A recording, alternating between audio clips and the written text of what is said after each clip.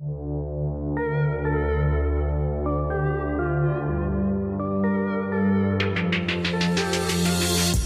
and welcome to Camp, Scary and Squee, a podcast that tests my theory that every horror movie exists on a scale of divine camp to pure terror.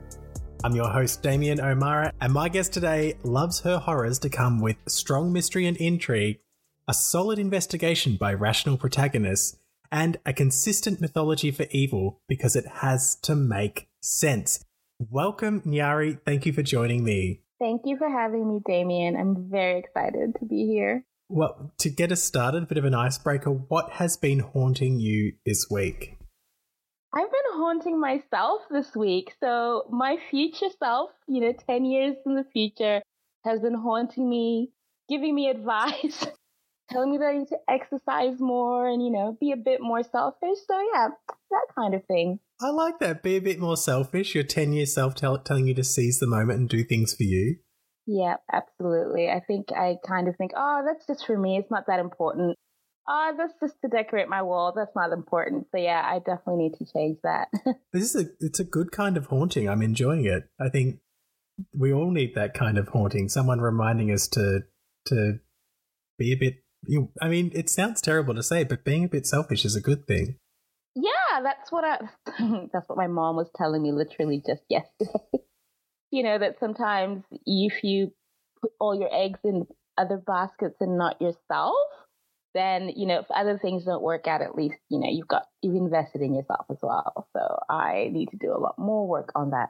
I think it's good advice. Thanks, Mum. And I want to hand over the honours to you to tell us what film we will be discussing today. This film that I've picked is Teeth, also known as Dentata. It came out in 2007. And it's about a young lady who discovers that she has teeth in her vagina. Well, some quick stats before we talk about it. So, as you said, released in 2007. It's written and directed by Mitchell Lichtenstein. It stars Jess Wixler, John Hensley, Josh Pace, Hale Appleman, Ashley Springer, and Lenny Von Dolan. The film grossed $2.3 million on a $2 million budget, so it did not make a lot of money.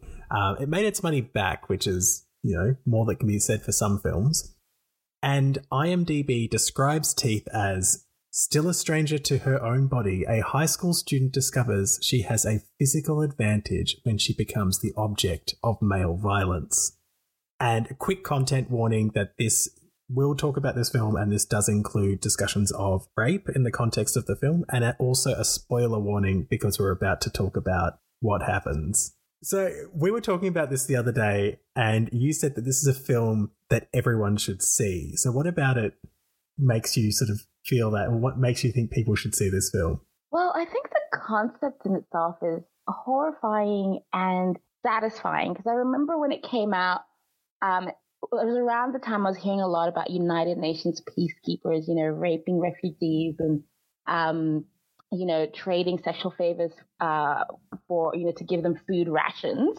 And so when this came out, I thought, oh my gosh, the landscape of the world would completely change if women had vaginal dentata. And it really kind of flips the script, I think, on sexual violence. Because a lot of the times in so many horror films, you see, women being attacked, being raped. Men get attacked as well. But that kind of sexual violence being directed also at men is something you don't see a lot in cinema. So no. I think it's definitely a very interesting film, a very interesting concept that I really wish they had, teeth to explore it even further.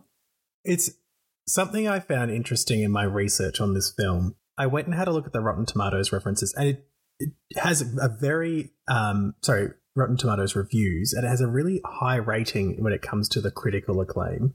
But when you look at the ordinary punter, because they do those two separate reviews, it's about 50%. And when you look at it, you've got 1 stars and 5 stars and nothing in between. And, I gotta kind of throw it out there. There were a lot of men that were like, how dare they?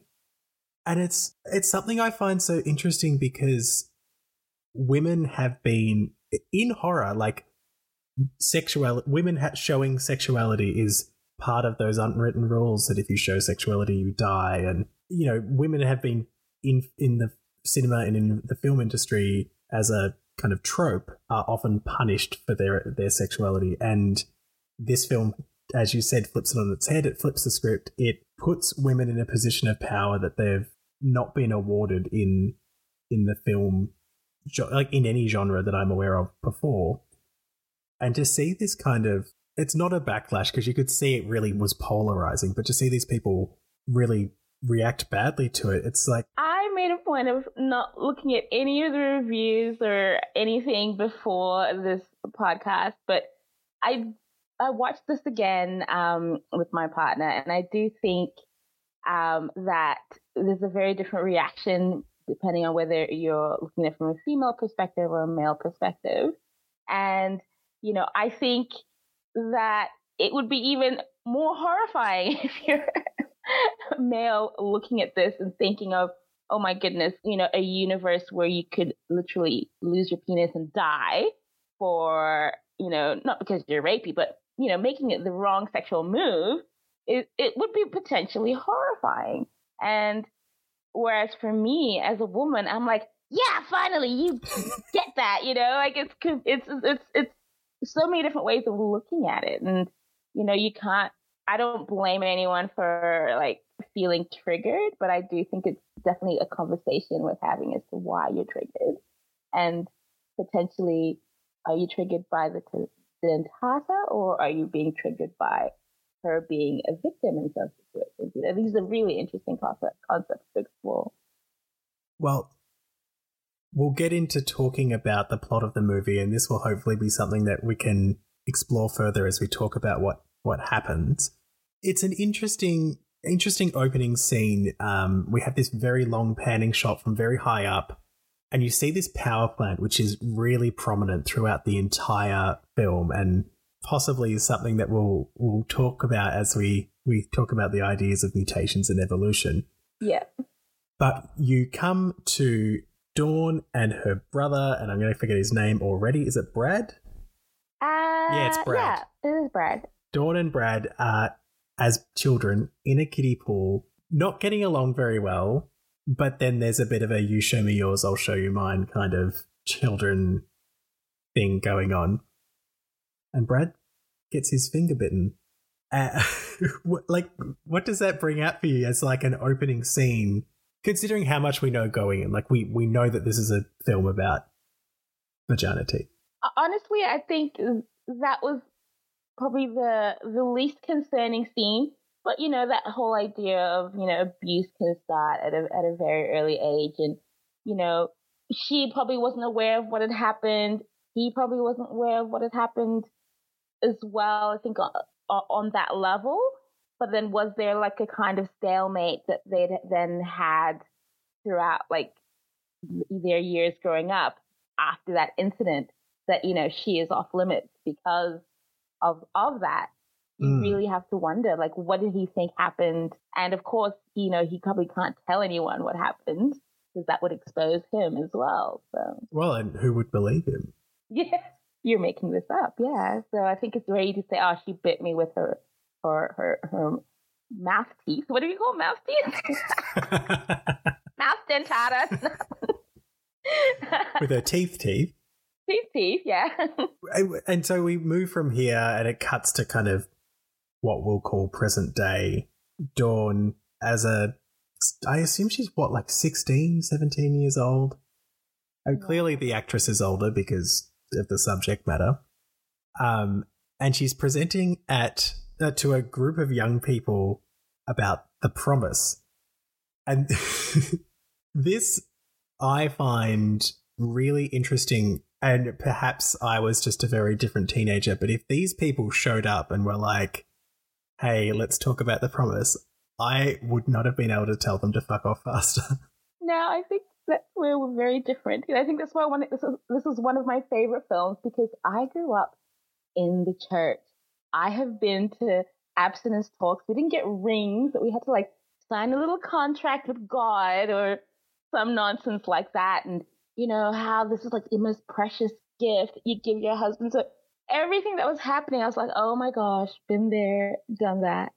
And I found like one of the scenes so hilarious because while she's talking, all the white kids are looking so attentively at her. And if you go back and watch it, there's this little black girl with her arms crossed, like with her neck cocked, like, what the hell is going on? So yeah, I've been there and, just trying to like, and especially when I became more sexual, just trying to rationalize my upbringing with, who I was becoming and going through the whole, am I wrong? Is this natural? Do I still love God? So yeah, I found that whole aspect of it hilarious. The modest clothes, wearing a t-shirt under a tank top, because, heaven forbid, he had me dying for days. It was so funny. But that language as well is like that she uses, referring to everything as a gift and it's precious and you don't just give your gift to anyone. And it's insidious in that like there is some kind of, you do want to talk to people about agency and being able to make decisions, but they kind of take the power away from them. It becomes very like you have something that people want to take from you. And for I think everyone in that room, regardless of male or female or wherever in between, it begins this kind of binary conversation of women have this thing that men will eventually take. Oh, absolutely. And that whole kind of, the value judgment that, if you've now lost your gift, you're no longer as valuable to someone you want to have a relationship with. Because what do you have to give now when you've already given up your best gift? It's a horrible narrative that a lot of people have had to really, try to detox from. It's awful. It's so like a slightly personal perspective for me, like, I grew up in a very Catholic kind of household, and so there was talk of things like abstinence, but I was also the gayest child you've ever met. And so that kind of talk, like in my head, I was like, I've got a bigger thing to deal with. And so this stuff is happening. And I'm going, I understand you're having that conversation, but that's not even on my radar yet. I've got like, not to say that it's bigger, but there was another hurdle I had to overcome before that conversation was relevant to me. It's so funny. There's this like line in the movie where the pastor speaking in the background, and it was like, even masturbation is wrong. There are no loopholes. There's no back door. And Yes. It always reminded me of that whole like, in some cultures, as long as it's anal, it's fine. You're still a virgin. You can go wear your white dress. It's fine. Oh God. We do the next up. She's off stage. It's right. He's saying there are no loopholes when she sees her friends Alicia and Phil, who I don't know if their names are ever said in the film. I had to do some deep Googling to find out what the names of those characters were. Yeah. But she also meets Toby. And immediately we've got like romantic music, but sinister romantic music almost. It's playing and there's a lot of very meaningful eye contact between these kind of mid shots getting closer and closer and closer as they cut back and forth, which I think is to signify that there's an instant attraction between these two people. Electrifying. Yes, they're both very beautiful young people. Attraction is expected.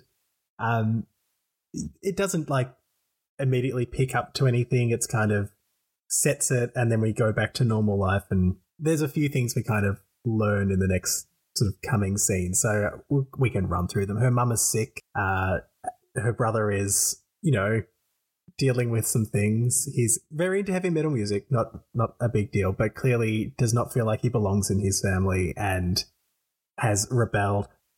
I assume is an adult and living at home and has his he's smoking pot and whatever, and for this conservative Christian family would be a very big deal, something that they're not sure how to deal with. It doesn't seem like they were worried too much about him. I didn't hear any of his parents say anything about his lifestyle to them. The only thing that was like her father says, "Oh, you're a blessing," and the mother says, "Both our children are blessings."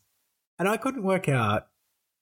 They're stepbrother and sister, so the parents married and it's her mother and his father, but clearly have been in each other's lives for a very long time and, view each other as mum and dad. The next big thing we get is sex ed at school. So, like, illustration of a penis and discussion of that particular appendage. And then they turn the page to find the vagina has been covered with a big golden sticker. It's like one of those, like, in those like terrible catalogs when something's on sale and it's like a big jagged shape that says sale. It's like that, but stuck over the picture of the vagina. And we have this really weird teacher interaction, which was very foreign to me because I went to a public school in Australia and, like, this would just never happen. Like, our sex ed was very open.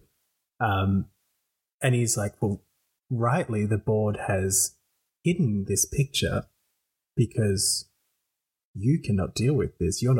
That's something that, and it kind of creates this sense that, like, it expands on that thing we said at the start, like, the vagina is this kind of gift, and, like, you can't open the gift, you can't see what's inside until the right time. But it also, you and I, we had a very brief conversation yesterday before this. I think, and it's not so much the teacher, but this kind of, I almost look at the big bad as being this kind of societal attitude that they create, because they're kind of creating, and I think it's something that happens in the world, by creating this sense that this is this huge deal and this is going to be such a big thing to give away, and we're going to hide it from you because if you see it, you're corrupted. They're kind of creating a situation where people don't know how to control themselves. Like, I think all those people should control themselves, but this situation doesn't help.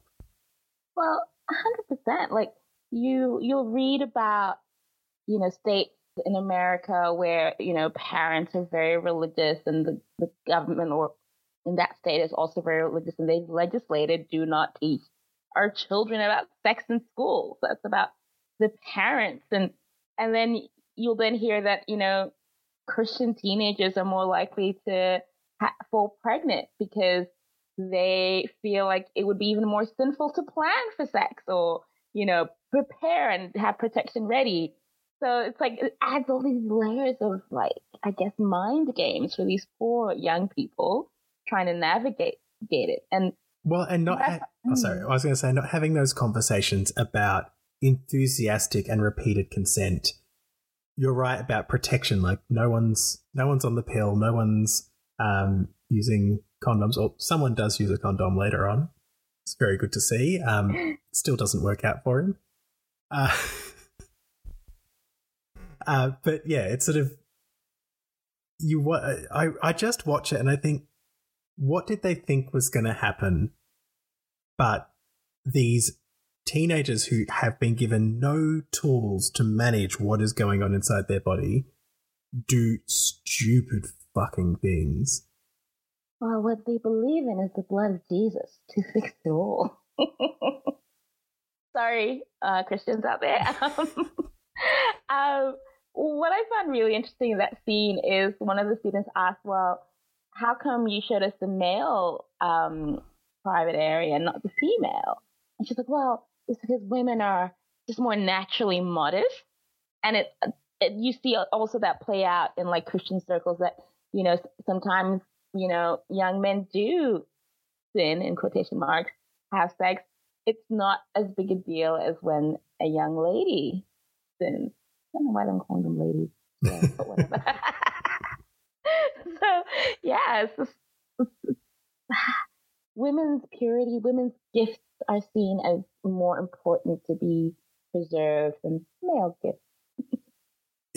And it's very much holding a mirror up to sort of say, we are doing this and we're creating these situations as a culture. Yeah. There is a building attraction between Toby and Dawn, and they go to the movies. The movies was weird when they were like, even the PG-13 will have heavy kissing. You know, yeah, it probably will. Might be good for everyone to see that and just. I mean, they probably wouldn't have even gone to watch The Incredibles. Did you know how the Incredibles, there's a lot of zoom ins on Mrs. Incredible's body? Yes. It would not be okay. No. But there's so there's this building attraction. They go to the forest and there's really like laboring those slow motion camera scenes where it's clearly she's looking at him and seeing something. And that night in bed, after seeing a scorpion on television, it's very important to note, like my note on this says fantasy wedding wank. Because she's imagining him dressed as a groom, her dressed as a bride, and like really getting into it.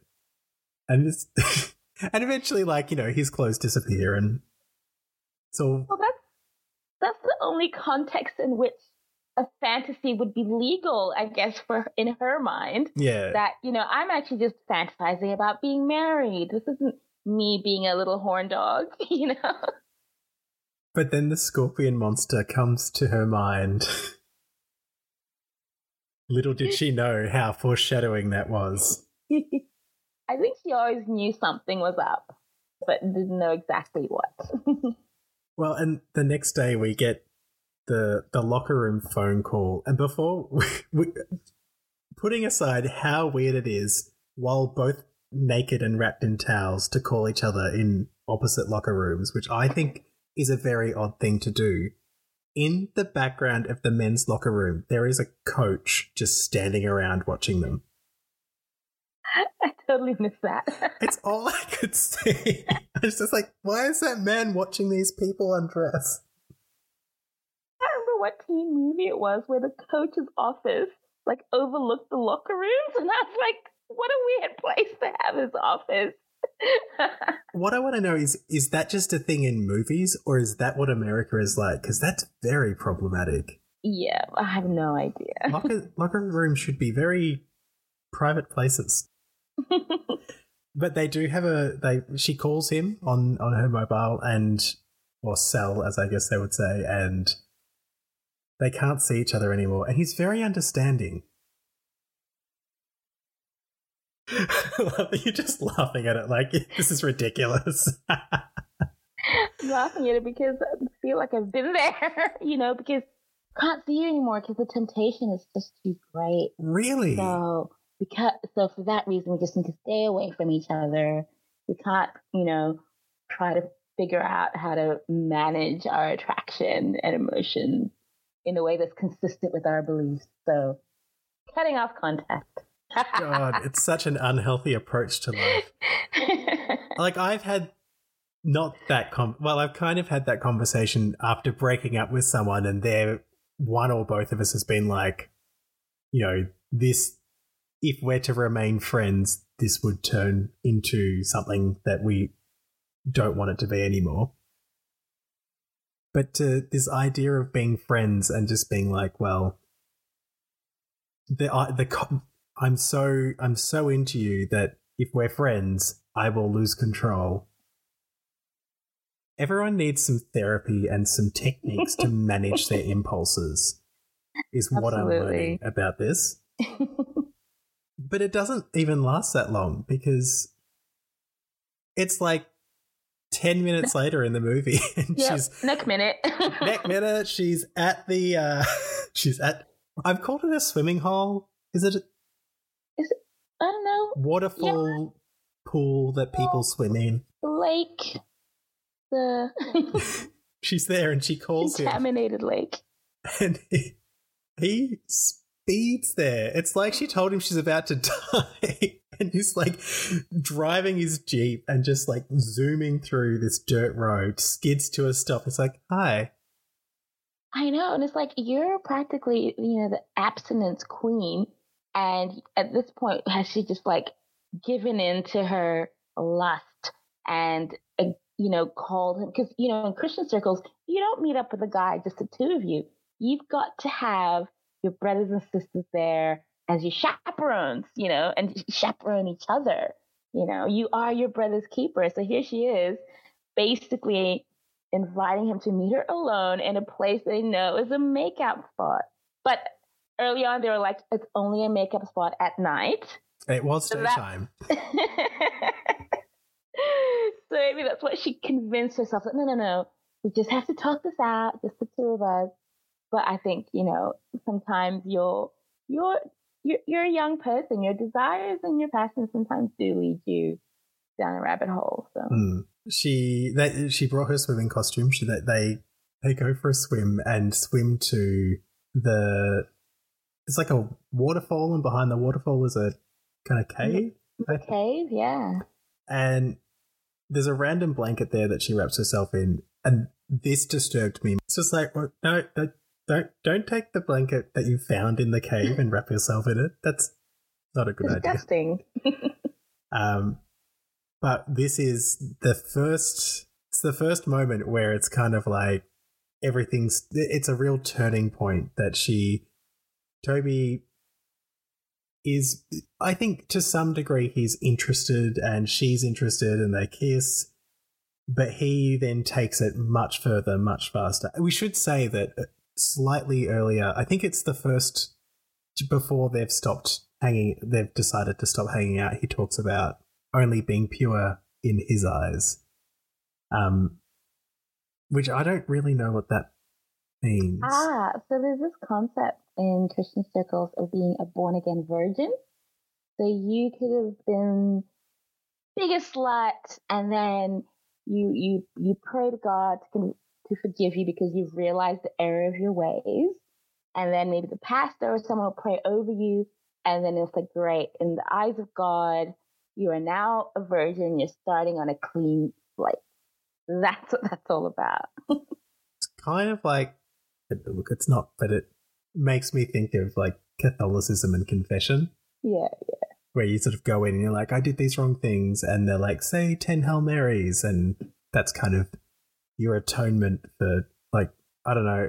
They make you do it when you're really young. I can't remember any of the things I said, but I always remember the priest being like, is that it? I'm like, I'm not talking to you about my life. I'm here because my parents brought me. Yeah.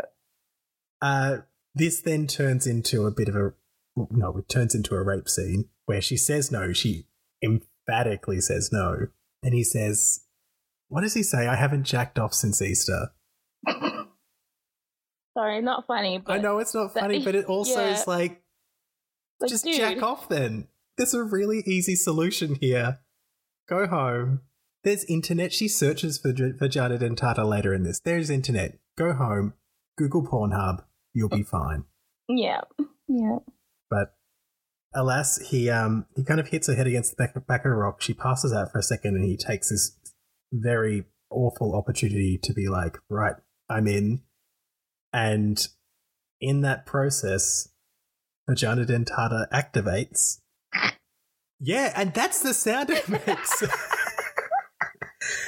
And he just starts screaming, and he steps back.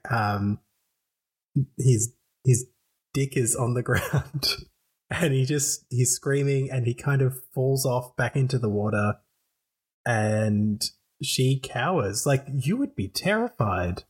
Like, not only is someone... What the hell happened? Someone's just raped you, their dick has come off. I know we shouldn't laugh, but it is billed as a horror comedy. Yes, true. Look, and to his credit, Appleman, that performance, like, I believed that his dick just got bitten off. And I can't remember if that was the first really graphic one, but maybe it was the next one. But, like, it was pretty graphic and actually showing what was left of the see man. Everything. There's blood pissing out, quite literally. Squirting out, and it was just really visceral. I'm like, oh my gosh, this is really happening. Which I actually appreciated rather than just, implied that this has happened. So that was done really well. I'm trying. What happens next? Oh, she returns. Oh, she goes home, and then she returns to her next purity speech because her first one was so good and so... Yeah. And has a breakdown on stage to which the pastor like kind of steps in because Billy can see something bad has happened. Doesn't counsel her in any way, just kind of says, get off the stage, I'll take over from here. And she runs into Ryan, who drives her home, and Ryan's kind of had a bit of a crush on Dawn for a while. Yeah. We see. But alas, he asks her out on a date. She says no. And she returns to the cave to see a crab crawling over the penis. So she has another scream. It looked like the crab was humping the severed penis. Well, like, crabs are kind of like scavengers, aren't they? Like, they eat, like, carcasses and things that fall to the bottom of the ocean. Anything, yeah. So that makes sense. But after that, she throws her purity ring off the cliff. Of course. Because even if you're raped, you're no longer pure. Don't you know this? God, the world's fucked. Yep. And this is where we get our generic search engine of vagina mutations, where she finds vagina dentata, driving her to then go see a gynecologist. And I think this is the point where the film kind of shifts from, like, you know, there's a really long build up to the first kind of incident, and now it's just packing them all in for the second half. We're just like, everything's going to happen really quickly. And watching this scene, and I, in case you haven't guessed, have never had to go to a gynecologist. But for me, like, I have seen this before, but for me, I was watching it and going, this mostly seems normal. Like, it seems awkward, but maybe it's really awkward the first time you go to a gynecologist. And he's sort of saying, scoot down, scoot down, scoot down. And it feels very kind of, this is just run of the mill for him. He sees 50 vaginas a day and it's not a big deal. For me, nothing felt off until the bare hand. But I would be interested to know, for you watching that, where's the point where you go, uh-oh? Absolutely, him taking off his glove. And I think, this film does so well in kind of highlighting some of, well, at least I can't speak for all women, but my fears, of being woman, date rape, by someone you really, really liked up until that moment, abuse by, a doctor, someone who's supposed to be trustworthy, being abused by a family member as well. Like, these are just all these horrible things that have been highlighted in this, person's experience over what feels like, just 48 hours. It's just gone from the height of purity to this, everything terrible is happening to her. There is a question here, because in many horror films, it's really easy to go, that's the villain, that's the protagonist. I watch this one and I think, while she's the person harming people, she's not the villain. Like, she's the protagonist, and it's the people who she harms she's protecting herself from. Well, but we're also seeing that she's not harming them on purpose. She's discovering how her dentata actually work in the first place. So, what is it? Toby's death accident. She didn't know that was going to happen. The doctor. She didn't know what was going to happen with the doctor as well. Well, and that scene, I know it's meant to be funny in that, like, his hand, like, it's bitten onto it and he's trying to pull his hand out and she flips over and he's kind of flinging it back and forth. Really, I wonder how they filmed it, because, his hand and her body movements were in sync. Yeah. So if she tried to, swivel around the table, his hand was going with her. So it's very interesting how they I'd love to know how they filmed that scene. Yeah. And like early on in that appointment, he's like, oh, so you've never been to a gynecologist before, so you don't know what to expect. And that's, I think, when, in his mind, he's like, great. Because, a lot of people at that age might go with their parent or something. So there's, always someone in the room. But nah, she had no one. And she couldn't have possibly expected that the doctor would try to take advantage like that. It was a very confronting scene to watch. It's that moment where he starts putting lube on his bare hand, and I just think, oh my God. Like, she's just had a really bad experience. Yeah. And I think the gross part, for everyone listening, is he's like, all right, so I'm now just going to test your flexibility. And he ends up getting 4 of his fingers chomped off. And it was just like, what the fuck? It was just such a horrible moment. But again, there have been cases of doctors, taking advantage of women in their care. So it's an unfortunate reality. But, yeah. Well, and that's the thing, is this film is not, there is a fantasy element in terms of what's going on with her, but this film is not saying that these are not things that are out of the question. And often for me, that's the scariest kind of horror. Like, supernatural horror and jump scares, it's like, oh, I had a jump scare, but that's kind of the end of it. Whereas this kind of horror, it kind of sticks with you because you just go, oh my God, the bad things that were happening to her are happening in this world. Yep. So next, Toby's body is discovered. Because I think they found his penis first and then they were diving for the body. No, they found his body and they couldn't find his penis. Ah. Because I think maybe he'd been missing, I don't know. And so, they found him at the bottom of the lake because she was looking for him as well. Calling his house, calling his cell, asking her friends. But yeah, she didn't know he was dead. She thought maybe he was in hiding. Yeah, because he did something awful and had his dick chopped off. So she's freaking out. She gets home. Her mum has collapsed because we had found out her mum was sick. And right at the end of that particular scene, we see Brad just off screen with his door open, having sex with, I've already forgotten her name. Never even wrote her name down.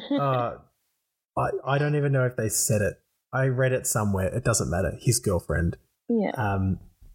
And they end up in hospital. Her mum's unwell and she's in a very bad place, and she goes to the only place that she can think of, which is Ryan, who had been making eyes at her throughout the film, but had given her that ride back from the promise meeting. And clearly she was like, well, this is a place to go. And she kind of tells him everything. And it's weird that, why didn't she go to her so-called friends? And maybe there's that element of, maybe shame and fear of telling your Christian folk that what's happened. And maybe this new person who seemed really nice and without any baggage felt more safe to her than her Christian friends, which I thought was very interesting. Yeah. Something I found interesting about this is he gives her something to calm her down, but essentially drugs her and gives her champagne. Like, I was watching that going, like, how this scene ended with him and her having sex after he's used that little vibrator on her and kind of tamed the teeth, as it were. But she's drugged. So the first time I watched this, I was like, he was a nice guy and he was non-rapey, great, blah, blah, blah. And then the second time around, I was like, wait a minute. Did he? Yeah, he gave her something that made her feel fuzzy. Then he plied her with some shampoos. And then there's a moment where he's like, oh, just rest here on my shoulder. And next minute, I almost thought that, is she waking up to him fondling her? Or because I was very confused by that. Yeah. Look, what ends up happening is they have sex and nothing bad happens to him. She emphatically consents, although I do think her defenses were down quite a bit because of alcohol and medication, yeah. Yeah. But the next morning, she's kind of feeling good about it. Until this is the thing, so I take what I'm guessing he doesn't think it's real. Of course not. He's just making her feel accepted and heard because he's trying to get into her pants. Yeah, because the next morning they're having sex again, and his phone rings and he answers it. She's like, "What? Why?" Maybe I was never a teenage boy, but the idea of doing that is just insane. And to his own detriment, he reveals that sleeping with her was a bet and he's just won, and he's telling his friend on the phone. And I think it's my favorite kind of moment of this film where you hear the squelchy, crunchy penis biting sound, and she goes, "Oh, shit." Again, another accident. She didn't know this was going to happen. She actually didn't even know he was going to survive sex that night. Yeah. So this is her just learning. And it's just interesting that, she had opened up to him, and then he used the information she provided him to kind of convince her that it's okay. She's like, because, when she's like, no, we shouldn't have sex because, the teeth will get you. He's like, no, I'm the hero. I'm the one who's going to conquer the teeth. Yeah. It's like, it was all like, it was just nonsense on his part. But this is the only, death or, castration / murder. We don't know if he dies. Oh, no, he doesn't die. There's a scene later where the doctor's reattaching his dick, and he goes, it hardly seems worth it. Oh, good. Okay. So he's not dead. But I thought this was he was the only one who I thought might not have deserved it. Because, for example, him giving her the pills and the shampoos, I don't know if he was consciously doing it because he's trying to weaken her defenses. I actually think that maybe he was just an idiot and just doing it. And it seems as if his biggest crime was just being a bit of a jerk. Yeah. Because, she did consent. And I'm like, should he lose his dick for being a jerk? And maybe not. Maybe that's why the film has the doctors reattach it. They're like, well, in this instance, we should show it being reattached. Although because there's a scene with the gyno as well, and he's getting his fingers reattached. And the doctor says, "You sure you don't want to tell us what happened?" And he just shakes his head and he puts the gas on himself. It's like ages later, I'm like, those fingers aren't going to reattach. Those nerves are gone. Yeah. So what happens next? I know what happens next. So after Ryan, she returns to the hospital and her mum has died. And what a sad scene, because you see the nurse crying, watching her, and it pans to her in bed, on the hospital bed, hugging her mother who's died, and it's really sad. And I think something that's been quite interesting is this film is really dominated by what's happening to her, and there's like life going on around her. It's so much shitty stuff is happening to her, and I think it helps explain how we get to where we're about to get to. Because Dad does try and kick Brad out now that his wife has died, and as far as I understand, Brad is his kid, so clearly his wife was a moderating force in that sense, that she was like, you need to care for your children, even though he doesn't appreciate us and he's quite disrespectful. But Brad sicks his dog on his mother, which is a terrible name for a dog. And I guess is showing that he's like not going to take this kind of shit, and he's gonna stick around as much as he wants. Well, absolutely, and as a disrespect to his stepmom as well, that I'm going to call this dog Mother, maybe because his dog's a better mother than you, or maybe because I think you're a bitch. It could be interpreted any kind of way. Yeah. But it gives us this kind of, everyone has to return to the hospital, and Dawn sees her dad. It's a very emotional scene, but Brad's girlfriend is there. Clearly has driven him to the hospital and lets her know that Brad heard her mum screaming and told her to ignore it. And Dawn has this moment of realization. There's like a close shot showing this kind of determination as she goes home. She puts on makeup, and I know this shouldn't be something I focus on, but it does not look good.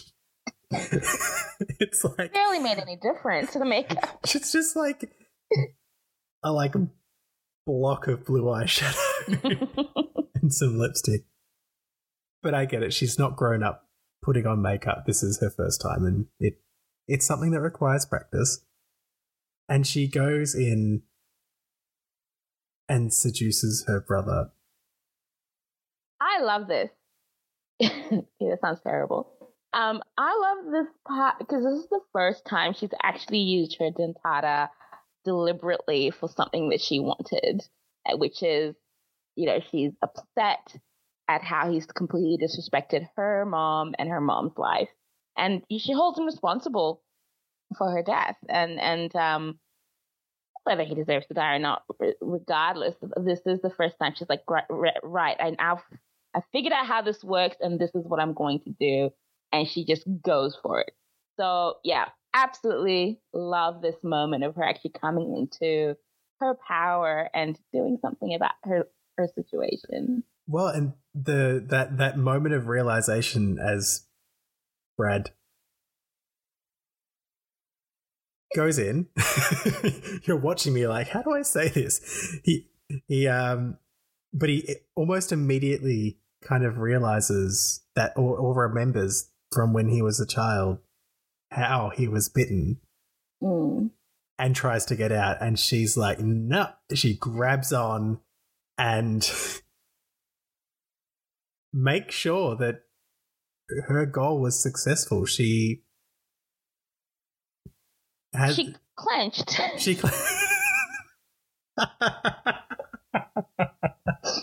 Clenched. And did the deed. And then like you go for it, David. Oh my god, like this scene, she gets up, steps back, spreads her legs, and the dick drops to the ground. And Mother, in the world's least secure cage for a violent dog, gets out and immediately picks it up and is like, Mother, drop, and she just chomps it down. That's all around. The whole film was building up, particularly him, as someone who deserves comeuppance, and as an audience, we see that comeuppance come through. And then she leaves home. I guess rather than facing the reality of like having to explain to everyone what she just did, she jumps on her bike and ends up hitchhiking, and it ends. Our final scene is she's fallen asleep in a car. It stops.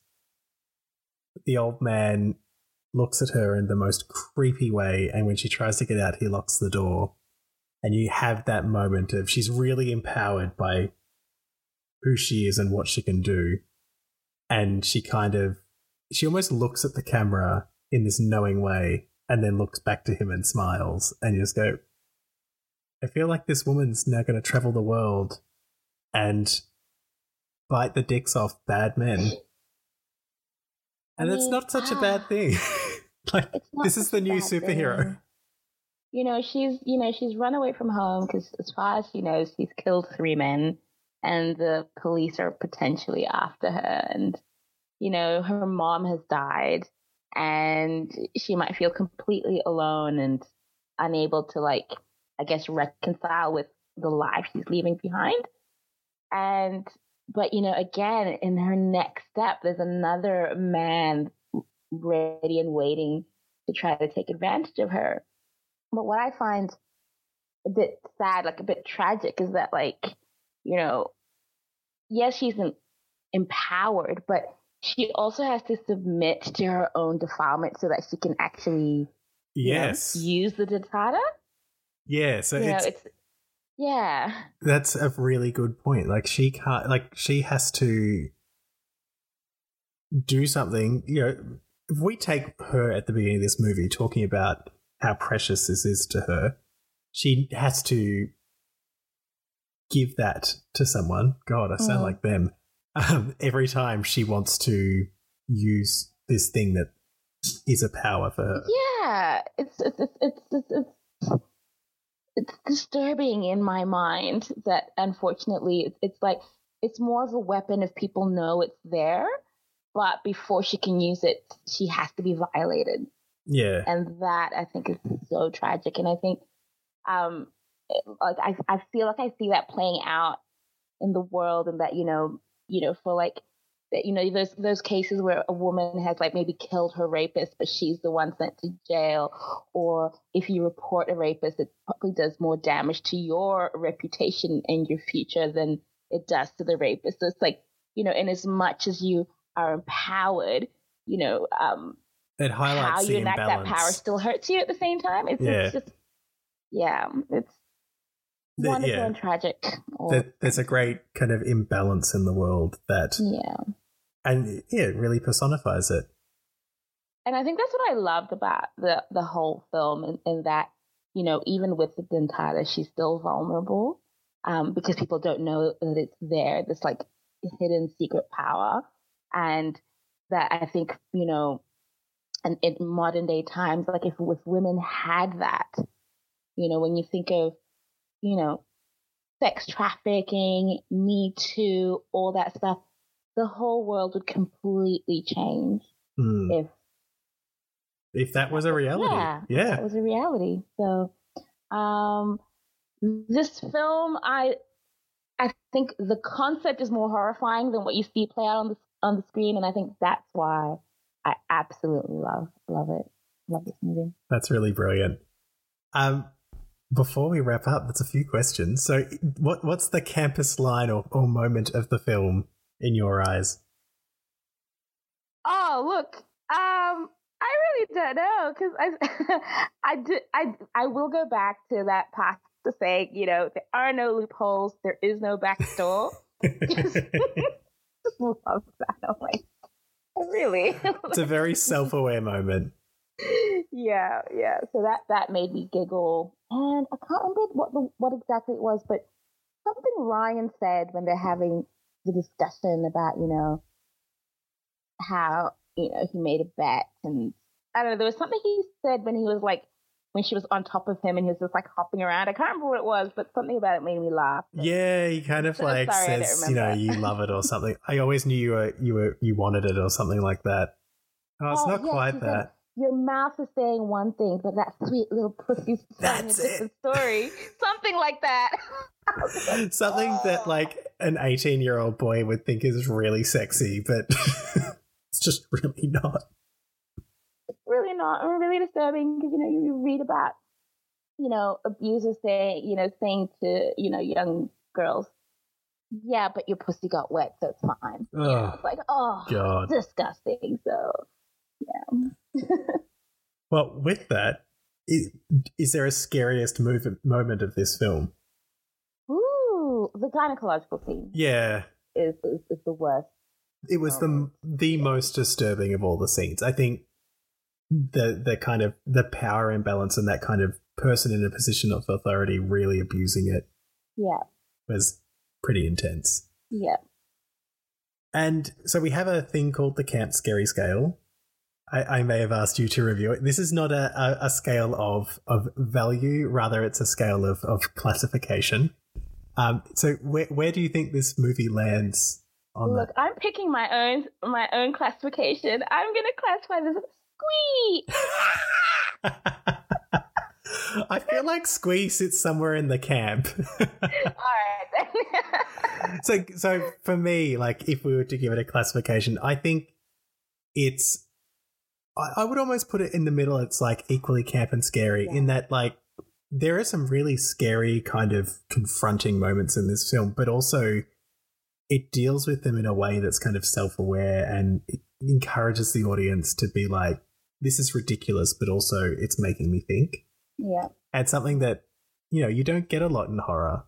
You know, horror often doesn't give us this opportunity to think about the world like this and consider what if this one thing became the reality. I agree. I definitely think you're spot on in the middle. Yes. Thank you, Nari, for joining me to talk about Teeth. It's been really fun and interesting, and I think one of the most interesting and deep conversations I've had on this podcast so far. For those of you at home, you can follow Camp Scary Squee on Instagram or Twitter by going to @CampScaryPod. If you have questions or suggestions, email campscarysquee@gmail.com and make sure to rate and review Camp Scary and Squee so other horror fans can find us. Thank you for joining us, and remember, don't scream. They'll hear you.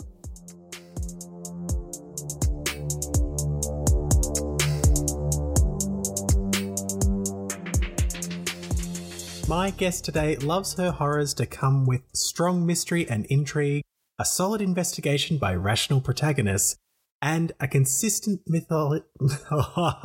So close.